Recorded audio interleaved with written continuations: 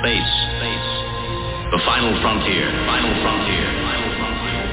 6, 5, 4, 3, 2, 1. Let's fly. Engage. Headed.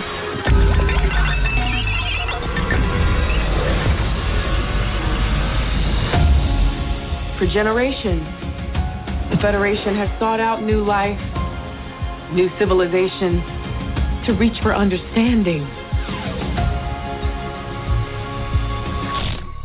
Fascinating. When we seek out the unknown, we will find things that challenge us, that frighten us, but we do not give in to fear. we make our stand together. I think we make a pretty good team. Join us. You always wanted to see the stars. Look up and let's see what's out there. We have come a long way, Captain. This can be your new home. Yes. All of you will go where no one has gone before. Make it so. Make it so. So show them what you got.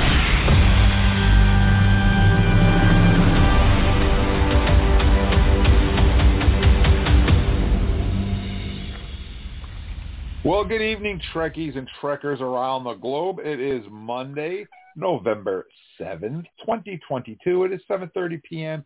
Eastern Standard Time. No more of that daylight saving stuff. We're back into Standard Time. I wish they would get rid of that because that's a pain in the butt, but for the time being. So we're back on Eastern Standard Time. And we've got a great show planned for you guys. It's episode 497. Can you believe it, guys? 497. Wow. A lot of episodes, wow. Jim. Yeah. It's a lot of episodes. Jeez.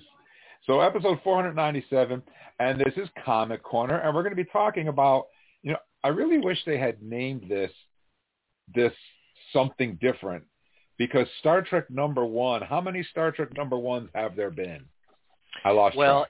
It's true. There have been many, but they kind of, like when you look them up in the databases that the comic book places use, they will have a year attached to them. So it's like Star Trek #1, 1992, Star Trek #1, 2022. So you can keep track of it, but I don't disagree with you. Let's give it a little bit of a unique moniker. Yeah. Yeah, if they had called it like Star Trek Afterlife or I don't know anything, but we're going to be talking about the brand new IDW Star Trek #1 series, which is an ongoing monthly book, and we're going to be talking about each and every issue in this new series tonight. We're going to be talking about issue #1. But wait, there's more. We're also going to be talking about Star Trek Mirror War issue #0. And we're doing that intentionally because when we start talking about the Mirror War, we're going to cover them in twos. We'll talk about issue 1 and issue 2, issue 3 and issue 4, because they're 2-story arcs. So we'll cover them 2 at a time. So we had to get issue #0 out of the way before we could do that. So before we get too far, though, I'd like to introduce everybody. I'm your most excellent host, Uncle Jim. I'm coming to you live from Rutland, Vermont right now. And also joining me from Las Vegas is our very own Charles. How you doing tonight, Charles? I'm doing good, though I think it's a little warmer for Jim than it is for me today. I don't think Jim also didn't get the wind, so... No, we didn't. Crazy to get time for the... We didn't get any wind. And also, we only have one part of our Portland trifecta with us tonight. But we have our very own Eric with us. How you doing tonight, Eric? You know what, guys? I am doing great. I am super excited to talk about both these series, one being a brand new one, and one is kind of like us going back and catching up a little bit on some comics that we missed along the way. So I'm super excited to talk about both these issues because I think they both bring a lot to the table, personally. Yep, yeah, we will get back on track with our comic issues. It's going to take a little bit, but we're getting there. And eventually we'll be right up to date. But I do have some really awesome, really exciting news for you guys. Next Monday, same bat time, same bat channel, episode 500. Actually, it'll only be episode 499, but it's as close to 500 as I could get it to work out. We are going, because we were talking before we went on the air live, my all-time favorite Star Trek movie is 2001: A Space Odyssey. So what we're going to do, yeah, that was a joke. My favorite Star Trek movie is Star Trek. Sorry about that. I was trying to find my mute button because Jim has this weird obsession with Star Trek V. So we're gonna see. We're gonna see what happens here. Yeah. So Star Trek V is the movie that is my fallback. I just love the movie, and so for our special 500th episode, 500 episodes, Star Trek V just kind of has a good ring to it. So I was hoping that we were going to be able to get my favorite Klingons from Star Trek V, Claw and Vixus, together. Unfortunately, that couldn't happen, but we are going to have very own Vixus will be with us. Ooh, Spice Williams Crosby. Spice. And Spice. she is awesome. She is fun. She speaks Klingon, and we're going to talk with her about what she's up to today, what's going on with her life now, and of course, we're going to talk Star Trek. Our phone number is the same, 646-668-2433. So put that in your speed dial. Give us a call tonight if you'd like, definitely next Monday, and talk to Spice Williams Crosby. Ask her to speak some Klingon for you. Ask her about William Shatner's directing. Whatever questions you have for her, please give us a call and 646-668-2433 and ask her. She'll be with us for the full hour. So it's going to be a lot of fun. I'm really looking forward to it. So please join us next Monday, 7:30 p.m. Eastern Standard Time. I'll have all that information. Actually, it is already posted. And Eric, where can our fans go to find that information? Jim, I think this is just great because we have procured TrekTalking.com, which just exactly matches up with our podcast. So you can just simply go to TrekTalking.com, and that will give you links to our Facebook page. It'll give you links to our previous 490-something podcasts, which go into the Wayback Machine. Find out when Charles joined. Find out when Eric joined. There's a lot of love back there to partake in. So, yeah, TrekTalking.com is your one-stop shop for all of our stuff. That's right. And you can also find us on Twitter and Instagram from TrekTalking.com. And I have a nice little blog set up there, which I'm currently working on. So it'll grow as we move along. So keep an eye out at TrekTalking.com. All right. Well, that's enough with our housekeeping for tonight. Who wants to start issue 0 of the Mirror War? Who has that issue in front of them? Well, I got it handy here, and I'm happy to let Charles take the book that we're really here to talk about, but I'll take the transitional book if that's okay with Charles. So, what do you think, Charles? What do you think? Sure. Awesome. All right. So Mirror War number 0 is what I would call a kind of bridge comic that takes us from the previous Mirror War comics that we've enjoyed from IDW, which started out, of course, with the Mirror War, which was that beautiful, J.K. Woodward illustrated set of stuff that was just amazing, fun story, etc. And then we moved into Terra Incognita after that. Terra Incognita was, more of your traditional illustration style, told a great story about our good friend Reginald Barclay, among other things. And it brings our Mirror TNG crew, which includes all the players, your Datas, your Rikers, your Troys, and of course your Picards, in their mirror forms, and it kind of transitions out of Terra Incognita and transitions into what will become the Mirror War series. And at this point, the Mirror War series is complete. They have 8 issues that are out. And they also have, I believe it is 3, I forgot to double check. Let's see, 1, 2, 3, yeah, 3 issues.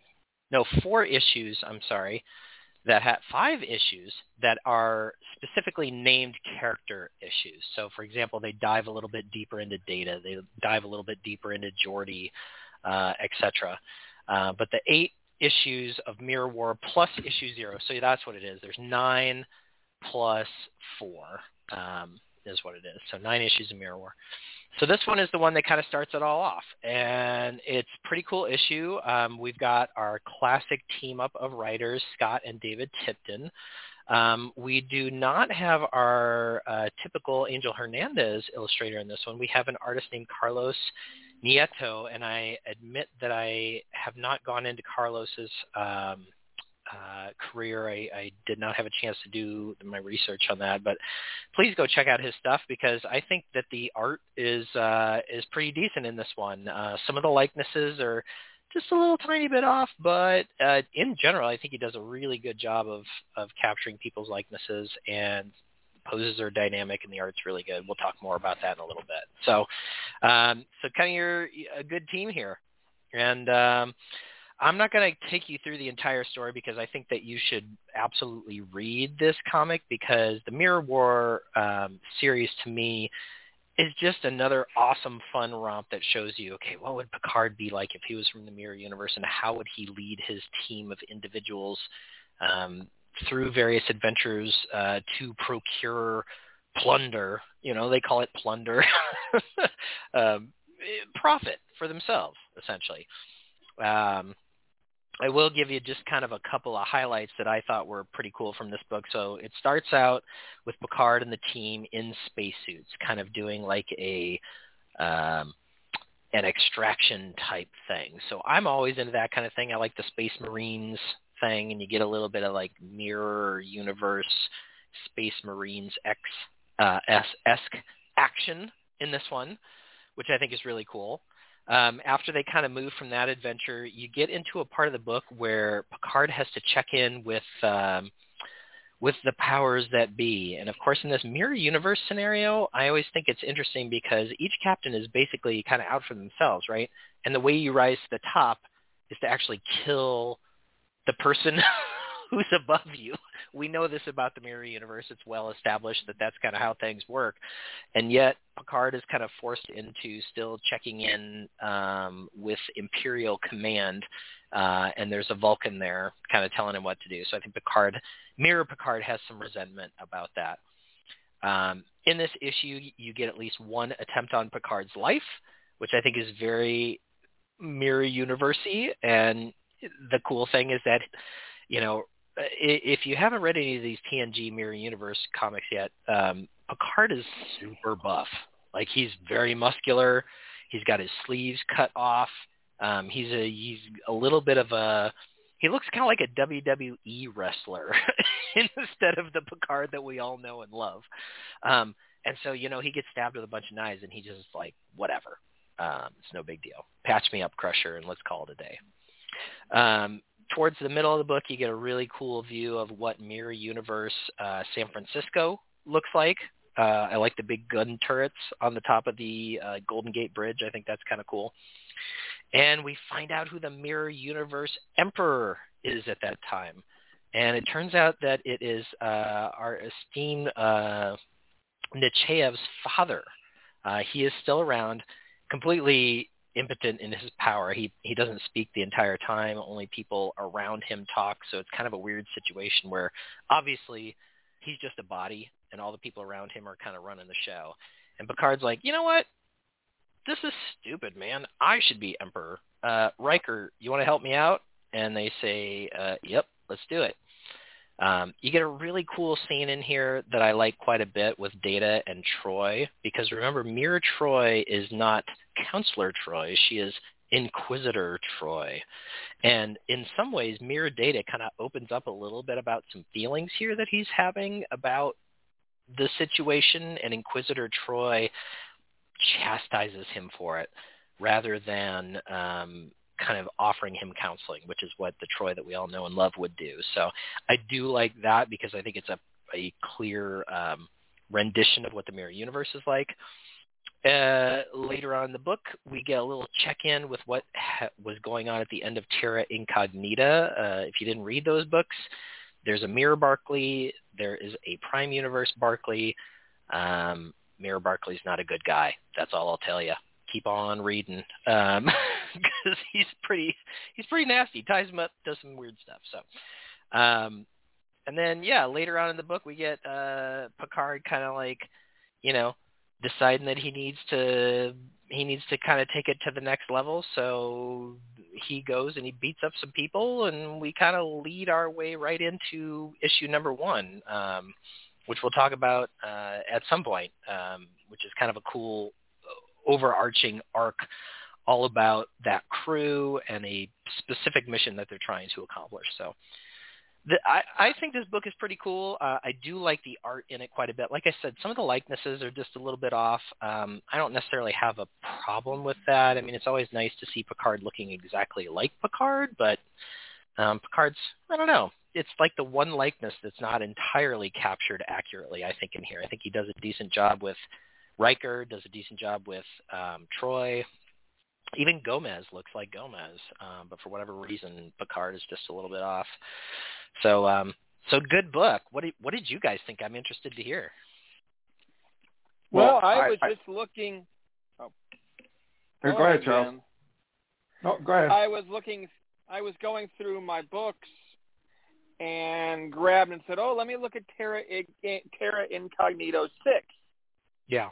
And you see exactly where this book takes right off from that issue. Totally, which I think is great. I love that continuity. Yeah. There's a great continuity link in there, and the story keeps going. Actually, if you enjoy this series, I actually recommend people going back. You can get them digitally, or you can get the trade book. Get the Mirror War. Get the Mirror War, go through the Mirror War, and then go through Terra Incognito. And it's a great series. TNG never got to experience a real mirror universe. Here they do.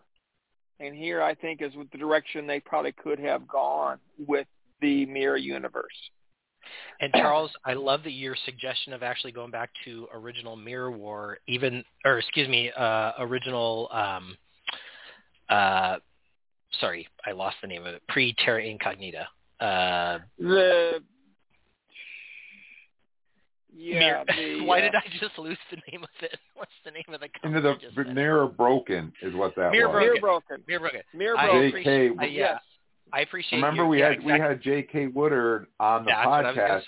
That's right. He did the art in that, and if I remember correctly, there were mini stories in that one about Spock. Yes. And what happened after Kirk gave him the actual mirror universe Spock. Yeah. There was the main storyline, and then there was a B story that dealt with Emperor Spock. Yeah. So Mirror Broken is definitely, like, for the art alone, I would recommend that trade, and it's available at your local comic shop. But Terra Incognita, like you were saying, Charles, that's the one that really leads into this one. Yes. But you have a better understanding of what happened in Terra Incognito because of Broken. Yeah, absolutely. Because you didn't understand what happened in Broken until you actually read. You read Broken, and then Terra Incognito just flows right into it. Well, this one now flows right into this. Isn't that cool? There's 3 books in a row that with different titles that have in some ways had different focuses, but each one picks up where the other one left off. So they've created a new continuity here that we didn't have before. Exactly. And don't forget to find, if you can find it, you want to get the book that started it all, the free Comic Day book. That's what started this all. And it was the Mirror Broken. You're probably going to find that in the trade comic book, hopefully, because that's probably going to be a very hard one to find, except digitally. Yeah. Oh, plus the data issue, which I'm not sure if they ever released digitally for Mirror Broken was actually a one of those collector boxes. And it was. Oh yeah, that's right. It was a loot crate. It was a loot crate comic. Yeah, I forgot about that. The whole reason I ordered that stupid loot crate was for that dumb comic. I actually had to go right on. I did. Yeah, I got it. I actually went on eBay and bid for it and got a copy because I wanted a copy of it. Nice. Yeah, a lot of great Mirror stuff out there. And Mirror Broken goes all the way back to 2017. So we're talking like these Mirror Universe comics have been in development for the last 5 years. And it's fun because they were put out at a pace that you could actually, like there would be several in a row and then there would be a couple of months break and then they put several in a row. So you kind of felt like there was, a continuous, more or less continuous stream of Mirror Universe comics coming out that were all TNG based. And it's just fun to kind of see all of these squeaky clean characters in their Mirror Universe versions. I have to go ahead, Charles. Yeah. I was going to say Data is my personal favorite, but I don't know. I would love to hear what you guys love. I even went and bought somewhere in my collection is the Enterprise. I forgot what it was titled. It's a Terra Incognito Enterprise. The ISS Enterprise, yeah. ISS. I think it was ISS Enterprise. Yep. Unfortunately, my favorite character isn't in these. Well, not directly anyways. Who's that, Barclay? Worf. Oh, Worf, yeah, Worf's yeah, Worf's got his own thing going on. Well, when they go to complete their mission, when they attempt their mission, not too many spoilers, then yes, chance to see the Worf, but we don't actually see Worf in the Mirror Universe because he's cruising around on his cruiser there with the Cardassians. So it's a slightly different Worf. But that's cool. Yeah. So do you guys have I'm curious, do you have a personal favorite character in these kind of TNG Mirror Universe books? Data is my favorite. I loved the storyline of him from Mirror Broken where he goes and he finds old Mirror Spock. That to me was like one of the better storylines. But I just also love the fact that he's kind of like, you take this cold, logical being and you put in the desire for profit, like you Ferengenize him just a little bit, which is what the Mirror Universe does, right? It makes people greedy for profit. And you get a totally different Data, which I think is fascinating. Well, who do you guys like? Well, you have to remember this Data has Borg implants. He's part Borg. Yeah, which I so he makes it. Yeah, go ahead. Which is in that one book we picked up, and I think they discuss it in one of the Data issue again. Yeah, they do an origin of Mirror Data story, and you kind of learn that the reason that he starts using the Borg implants is that he realizes that they're ridiculously powerful, and that it's one of the in the same way that our Data learns to be human by observing the people around him, Mirror Universe Data learns to be human by observing the people around him. And those people are very, very different. Yeah. So I think that's fascinating. It's like one of those classic, like, Darwinian, nurture stories. Like, take the same person, plop them in a different environment, what happens? Yep. Yeah. Exactly. Well, my favorite character in the Mirror Universe is going to probably catch you off guard, but I really like what they did with Wesley Crusher. Oh, yeah. Yeah. Yes. How they actually made Wesley this uber, like, super intelligent, really super smart whiz kid, and hiding in the guise of a quiet, shy Tilly type of character. But underneath that, he's like the smartest guy around, and Beverly's trying to protect him from being used by the rest of the evil people in the mirror universe. So I really like what they did with that character, because I feel that Wesley doesn't get enough love on TNG. I feel that they really made up with that in the comic book by making him this really important cog in Picard's wheel. Yeah. Yes, even issue 0, he's definitely mentioned, definitely an important character in the storyline. Yeah, I like what they did with him. He and Gomez are thanked because of helping to rescue the mid-front mission. And I'm pretty sure he's flying in here, so... Yeah, I like that they brought Sonia Gomez into this series. I thought that was pretty cool, because that's one of those characters that we've talked about several times on the podcast that is a little bit of a fan favorite. You know, it's adorable when she spills the coffee on Picard.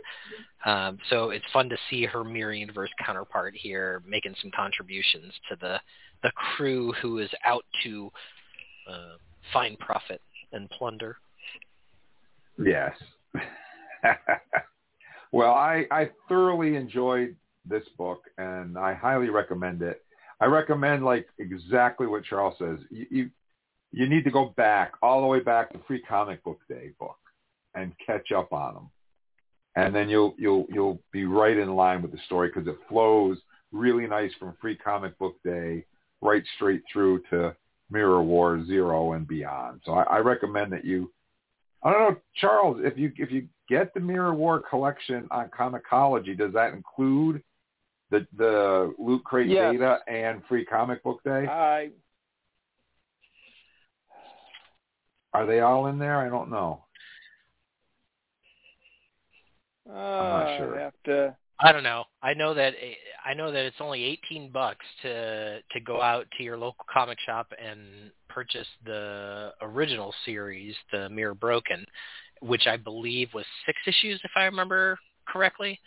So that's pretty good. You know, $3 an issue. That's less than it costs you to buy them originally. And the Mirror Universe collection, which I think includes both of them, if you buy that in paperback, it's $27. So that's not so bad. Comixology, it's cheap. I'm not gonna lie. It's $14. It's $13.50 on Kindle and Comixology to buy the entire Mirror Universe collection. But I'm not sure. Yeah, Charles, I'm not sure if you know if it includes that Free Comic Book Day one or not. I think I acquired that separately. Okay. Yeah. Yeah, I mean, that's the way it should be, right? You should be rewarded for being there at your local comic shop on Free Comic Book Day. That's what I think. Absolutely. Yeah. So what do you do, Eric? Do you recommend this to our listeners? Yeah, I'm not going to give this book a 10, this particular issue. I can't wait to talk about future issues, but this particular issue I would give a solid 8, because I think it's a really good transition from that Terra Incognita series into a series that now we have foreknowledge of, and we know that it's a really good series. So 8 from me. Yeah, I think you're about right. I think an 8 is a really fair score, for sure. I think there's some better ones we're going to talk about later, but I think as a setup, I think an 8 is perfect. Absolutely. How about you, Charles? I think an 8 works. Wow, we're in agreement. Trying to find. I don't think what did Paul give this one? Does anybody know? Well, he didn't necessarily give it a number, but what he said. Well, actually, he didn't say anything about this particular issue, but he has some comments on the next one we're going to talk about, which we can bring up. All right. So, Charles, let's dive right into Star Trek number 1. Okay. I had to look up. I know issue 0 is available on Comixology. I don't know about the data issue. Okay. All right, Star Trek number 1. Okay. Star Trek number 1. Number 1. And I love the quote in the inside page. All good things must come to an end and then begin again. So we get a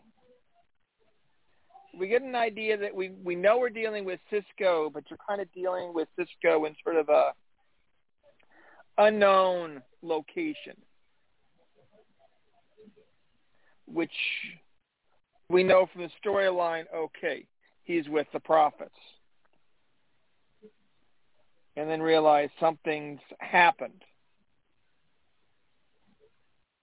We jump over to DS9, where Kira and Jake are reminiscing, talking about the fact that he's tried stories about the Dominion War and nobody's really shown interest. And they're looking out the wormhole and turn around, and all of a sudden there's Sisko out of nowhere. He reappears. There's something that he knows. He's confused, and he kind of is coming in like he's not sure what's going on. He reappears from the prophets at a snap of the finger, and he's back. So we're kind of like, okay, something's going on. But it's a good moment between father and son. And you see the fact of how he's treated by people. He just reappears, and so the tests the doctors have to do, how Starfleet acts, how the Bajorans act, and he just realizes there's this one thing. He has a nice little talk with Jake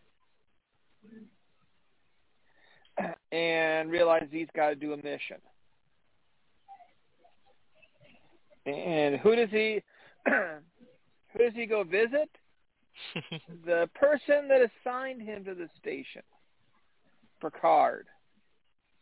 And Picard's kind of confused why he would go to him. But realizing that there's something Picard can do for Sisko in dealing with his issue. And Picard's like, okay, I know what you need, but I'm gonna assign you a first officer. And I'll let you find out who the first officer is. But I thought interesting. I'm not sure. Was it in the comic where we saw the first officer, and then you saw a commercial or an ad for Lower Decks? Did that happen for you, Eric? Interesting. I don't think so. No. Yeah. I usually get all of my ads at the end of the comic. Yeah. This one was in the middle of the story. Oh. I see the picture. I see the it was picture confusing. I saw the picture of the gentleman, and then we went to commercial. I got a one-page commercial break. Yeah, for Lower Decks. And you got one for Lower Decks, so in the printed version of the comic, you get a commercial in the same place. You get the one shot of the first officer on that page, and then on the next one... I'm talking the digital. I'm talking right, digital. and I'm just giving you the counterpoint on the paper version, which is that there's actually a break in the same place, but it is not for Lower Decks. It's actually an ad for Teenage Mutant Ninja Turtles comic. Oh, geez, how different could that be? Yeah, isn't that funny? No, we got a full-page ad for Lower Decks. Yeah, we got a full-page ad for the Armageddon game, whatever that is. Wow. So, Sisko and Number One are having a discussion and lead to see the new ship. Yeah. The U.S.S. Theseus. Theseus, and I thought very interesting because this is not a U.S.S. class ship.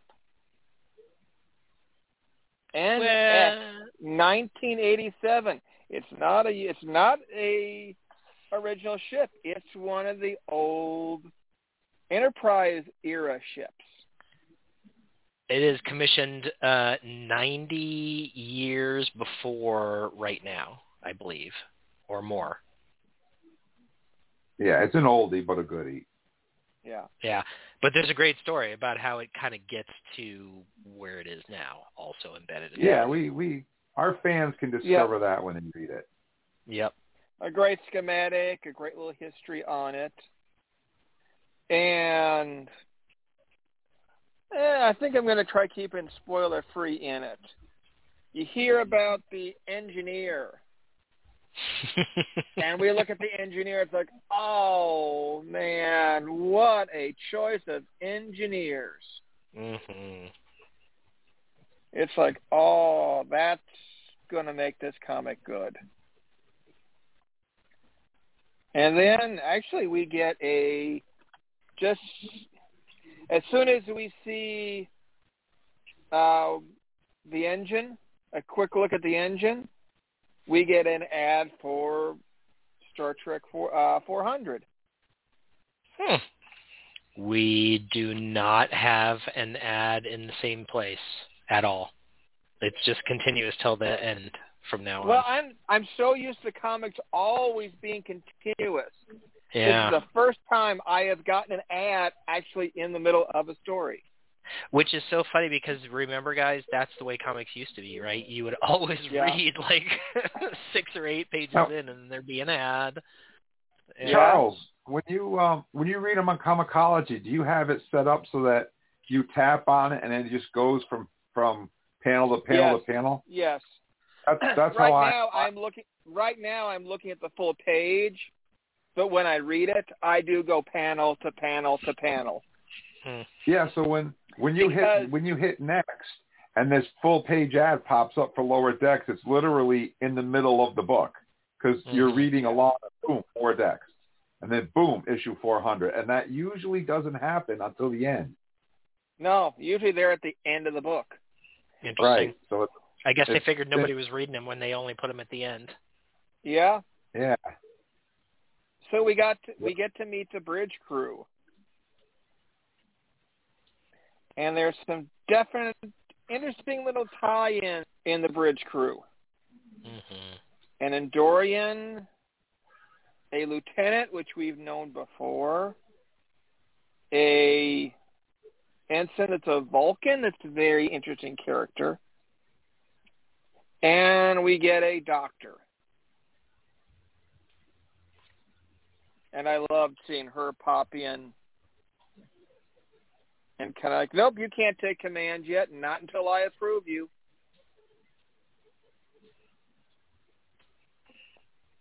And so there's an interesting discussion with the bridge crew. And it rather shows Sisko's kind of open to what the discussion's about. So they get some good discussions and start trying to find what the prophets told Sisko to look for. And they take some time to travel there. And we end up finding the crystal entity. But they're not attacking us. There's something going on with them. And the prophets go back to say, it's too late, and it kind of confuses Sisko to why it's too late. He knows there's something out there. It's like, okay, do a better, deeper scan, go look for it. And they find what they're looking for. And something happens to the crystalline entities, which is a bit of a surprise. And we kind of realize, this is not good.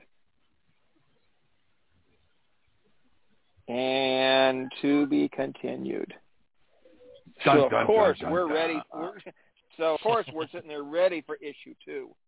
It's like, okay, this one's definitely right in there. Well, let's start off with. I want to start off with what Paul thought because I don't want to forget. I don't want to leave him out because he's not here. So, Eric, what were Paul's thoughts on this issue? Paul said, I will say that this Sisko-centric Star Trek #1 is one of my favorite Trek comics in a long time. It brings together classic elements, a super intriguing premise, and just feels like good Trek ought to feel. So that's what Paul thought about it. That sounds like a 9.5 to me. Yep, absolutely. All right. So there we heard from Paul. So what do you think, Charles?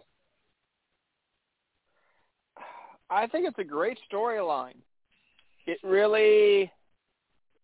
I like how the Vulcan kind of throws in some questions and Sisko's willing to sit there and discuss it. How Sisko comes back and we get to kind of understand what's happened. And we get this good coordination. And we're getting tie-ins from characters from multiple series, which was in the advertisement for this book. In fact, the coming next month ad, I'm sure Jim's going to love that one. Of You course. saw who was coming. Yeah, you know you're going to be ready for that one. It's not Cybok. But I love not Cybok. Yet. But it's interesting the fact that how they take characters from, we take TNG characters, we take TOS characters, we take Voyager characters, and we all intermingle them into this issue. It's like, okay, let's pick the best of, let's pick the rights, let's pick the and put them on the ship. We take the best of. And I think they've got a good setup there. And definitely the way the issue went, you get that ending and it's like, wait, what happened? And we're done. It's like, yeah, I got to read issue 2. I got to know what's going on. Something's going on, and it's definitely, I want to know what. Definitely a very good issue. This is going to be a good. If this is the start of this series, this is going to be another good series. What would you say, Eric? Charles, I can describe this book in exactly one word, and it only takes 3 letters, and 2 of those letters are the same letter, and that is wow. So let's just start with the writers. Okay, so this is not your Tipton and Tipton team, and I love the Tipton and Tipton team. They are the ones responsible for all our Mirror Universe stuff. They have provided some great adventures and that kind of stuff. But if you go back to the comic that we all just really, really drooled over, the last comic we drooled over was the Year 5 comics. And those were so good. The story was so deep. It took us to places beyond like just adventure, right? It took us deep into the Kirk character, and then it brought back old characters and that kind of stuff. So these 2 guys, Collin Kelly and Jackson Lansing, that have written this book are the same guys who wrote the Year 5 comics. And to me, you can tell. You can tell that the way the story is put together, you can tell the way it flows. You can tell that it has a kind of like philosophical, introspective kind of feel to it. And we also have a different artist. So we are very used to seeing the fantastic artist Angel Hernandez in so many of our IDW comics. Here we have Ramon Rosanas. Ramon Rosanas is our new artist for this particular series. I will tell you, in my opinion, the simplicity of these drawings and yet the accuracy with which he captures likenesses, to me, is stunning. I just think it's really good. I love the art in this. Well, yeah, and I would also agree with. Yeah, totally.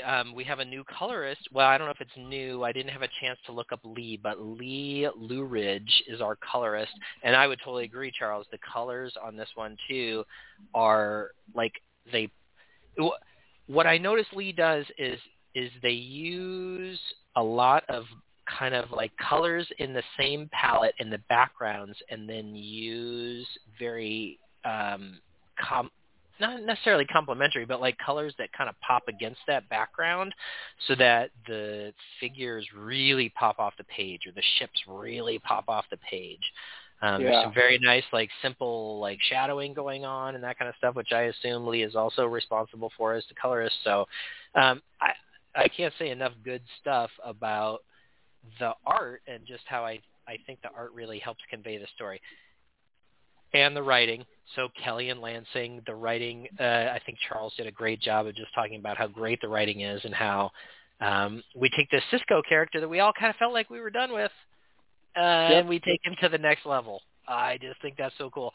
One of my literal favorite pages in this book is page 3, which is actually the Jake Sisko kind of soliloquy on what is going on, and it's kind of like the setup for the story. So if you've never seen DS9, if you don't know who Sisko is, whatever, doesn't matter. You can pick up this book, and Jake Sisko on page 3 describes kind of where we are in the scene. And I just thought that was brilliant because, of course, if you watch DS9, Jake becomes, or like aspires to become a reporter. He's a writer. I should say writer. He aspires to become a writer. In this particular comic, that manifests as him being a reporter. And I think that he's kind of like not sure if that's the right gig for him or not, but he knows he likes to write.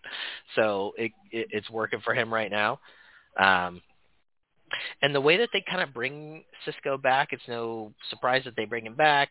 There are some familiar touchstones that they kind of go through throughout this book, which I think are really cool. And you can kind of tell that he himself is not really sure why he's here. He's apparently been sent here by the prophets, but we don't really know why. And even by the end of this issue, we still don't really know why Sisko's even back or what the sitch is. So I like that. Charles, you were right on. The bridge crew is amazing. I will not spoil anything you have not spoiled already. The one thing I will add to what you've said is I think the uniforms are bomber. They've got this cool, like, asymmetrical look to it that's all, like, black and red, and it's unlike any other. They've got the Voyager badge, so that kind of, like, standard Voyager badge, which has those two little bars on either side. But the uniform itself is unlike any other uniform we've seen, and it has the instead of round pips on the collar, it has the bars, which I always thought kind of had like a cool look. And actually one of the reasons that I really like the Orville uniforms is that they use the bars versus the pips. So I just think that looks really slick. So this is a fantastic comic, guys. The art is great. The story is great. It's very interesting. And what do we get at the very, very end? Our teaser for the next issue is a J.K. Woodward cover, right? That's got to be his. It's the only guy that looks like that. There's a great picture at the end of my issue. Hopefully you guys got it in the digital of Sisko and Sisko and Worf shaking each other's hands. Yep. That's what I said coming up next. And that's what I said. Jim's going to be ready for this one. And that's a J.K. Woodward picture for sure. So, I'm all over this comic. I think it's fantastic. I love where it's headed. Year 5 was so good. It was 18 issues of awesome. Like I've read and reread Year 5 at least 3 times at this point, and I feel like I want to go back and reread it again. So it's one of the few comics. More than that issues. Wasn't it 18? Maybe it was 24. No. I can't quite remember. It was a couple of years worth, either way. So. Oh, more than that. Yeah. So this is a great book. Jim, what did you think about this book? Well, I hate to be the dissenter amongst the group, but it looks like I am. So it starts with Sisko. I'm filled with promise, and I'm like, wow, this is perfect. Sisko's in the temple with the prophets, and he's coming back, and I'm like, this is great. The Jake and Kira thing. Kira was always one of my favorite characters on DS9. To see her again is always great, like it was when we saw her on Lower Decks. So I love that. I love that she's kind of mentoring Jake, and he's still there with her. That's really cool. And then it goes downhill from there. it never really materializes with what I was hoping it would be from that point on. We never got to see the Sisko Kira like reunion that I was looking for. He just kind of runs away on this mission and leaves everybody behind, which I found disappointing. I understand why they did it, but I just found that disappointing. I didn't like the crew composition that they put together. It doesn't make any sense to me why these particular people would be together where they are when it just doesn't make sense to me. Some of them, we have an idea of where they are at this point in time, and it's not here. And I found it disappointing because so far every Star Trek book we've read from IDW has been perfect. Everything we've read from Discovery, all the TNG stuff has been spot on with what we know from the episodes, except for this. The engineer that's on this ship, we know where he is, and it's not there. And to me, it just feels like a bunch of fan service to me. It's like, what characters can we pull from where and mix them all together in this stew? And I didn't buy it. You know, that was the advertisement for that. Right, and I'll maybe it'll get better. Maybe I'll be proven wrong. But as it stands right now, I didn't find proper chemistry between these different incarnations of characters. Like, yeah, and of course the ship is over 100 years old to begin with, too, which makes sense for one of the characters to be there. But overall, I just didn't find it to be as well. I did like the crystalline entity thing when they got to the end and they found what they found. I thought that was really cool. I didn't see that coming at all. That was a great twist. I really like the Andorian character, and I really like the Vulcan character that they have on the bridge. I want to see what's going on with that Vulcan, because that Vulcan character isn't your typical Vulcan. At least the way I read him, anyways. Nope. He doesn't have the traditional bowl cut like every single Vulcan we've ever seen. No, he looks a little He's got the Ortega. He's got the Ortega. The shaved sides, yeah. So I really like that a lot, and I really want to see where they go with this Andorian character. So they premise that by saying that, for me, I like to see when I'm watching Star Trek or reading Star Trek, I want to see new characters. I want to see them interacting with new characters. And the characters that they've picked, to me, feel like they're fish out of water. They're in places where I don't think they should be. And I don't see them adding anything new to these characters that I don't already know. I would have much rather have seen a different engineer, a different doctor, a different helmsman that we could grow and learn from, instead of having a preconceived idea of this character and what we know from them from the TV shows. That's all I'm saying. Maybe I'll be proven wrong and it'll turn out to be spectacular. But that's my take on it, which also has me worried about the Worf Defiant-centric book that we're getting too, because it seems to me like they're going to do the same thing. And that has me worried.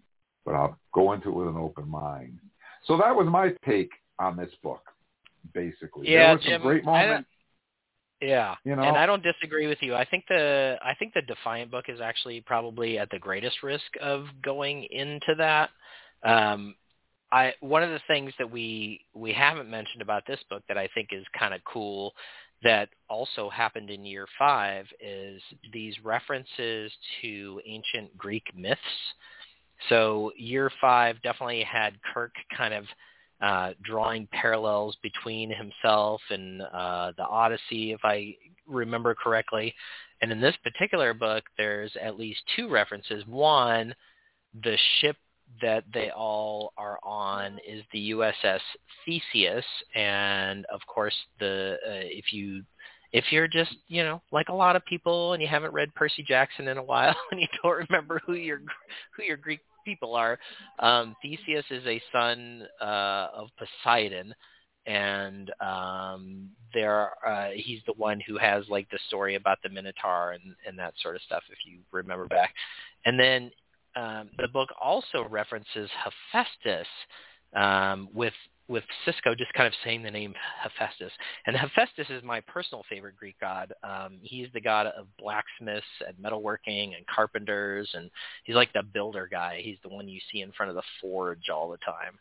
And apparently there's going to be some sort of connection there, because prophets go, it says Hephaestus, I believe, at least twice in this comic, and we don't really get any context for that. So we're going to have to see where that goes. Jim, I definitely see what you're saying. I can see a little bit of a disconnect between where some of these people canonically should be, I think. But do they give us an actual time frame? Like, do they tell us exactly when this happens? So, for example, the Doctor could be somewhere else, right? But there's no reason that Doctor couldn't, like, be on special assignment based on the fact that a god just came back from the Celestial Temple, right? Or, if you're going to pick a first officer and you're Picard, who's the person are you going to pick? Well, you're going to pick that person. So maybe that makes sense. The engineer is a little bit of a reach. I'm not going to... Well, I think the fact that he might have chosen not to be out of retirement. Yeah, maybe. And so he the can't fact stop working, that maybe he got tired of being retired, so he kind of moved on to a new, older ship that's a little bit more his speed.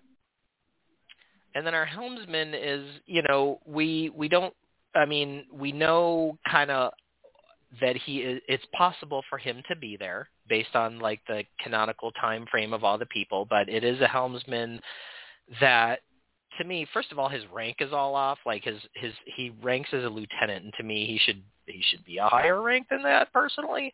And secondly, he seems like he's kind of in the same job that he's always been. So it's a little bit like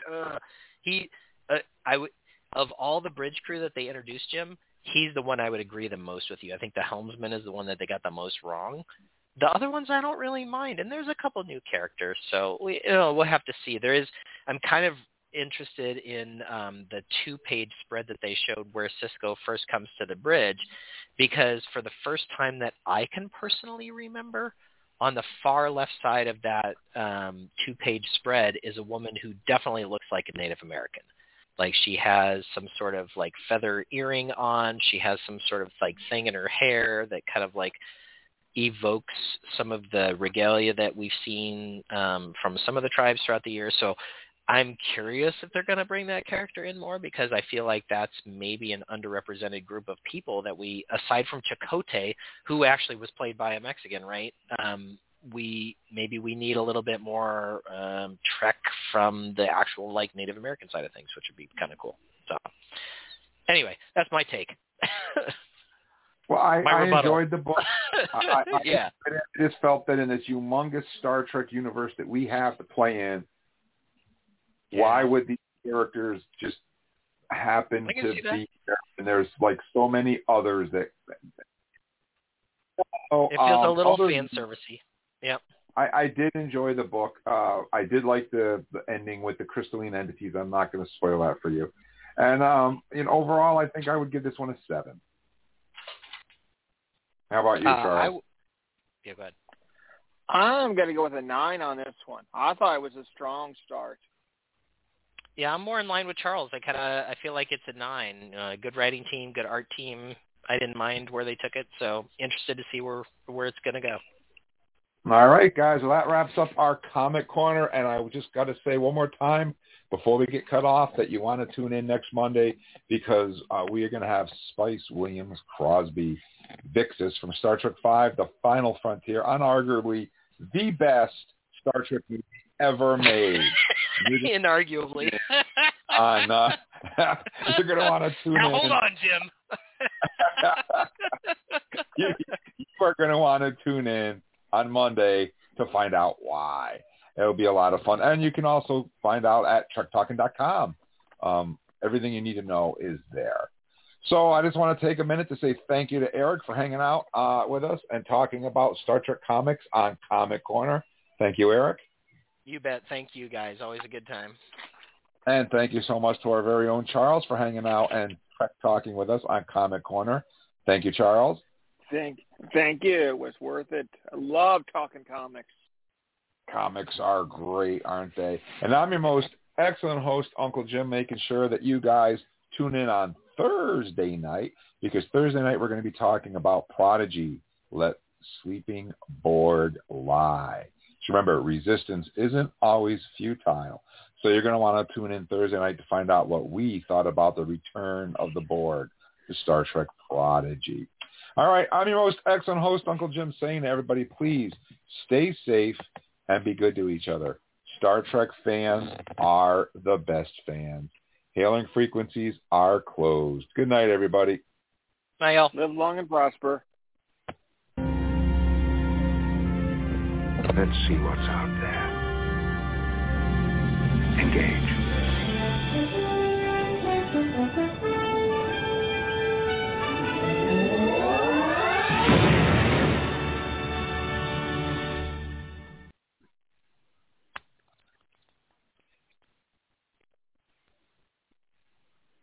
With the Lucky Land Slots, you can get lucky just about anywhere.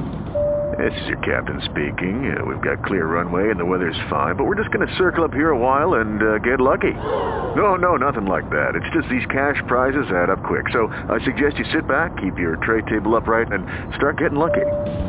Play for free at LuckyLandSlots.com. Are you feeling lucky? No purchase necessary. Void where prohibited by law. 18+ terms and conditions apply. See website for details.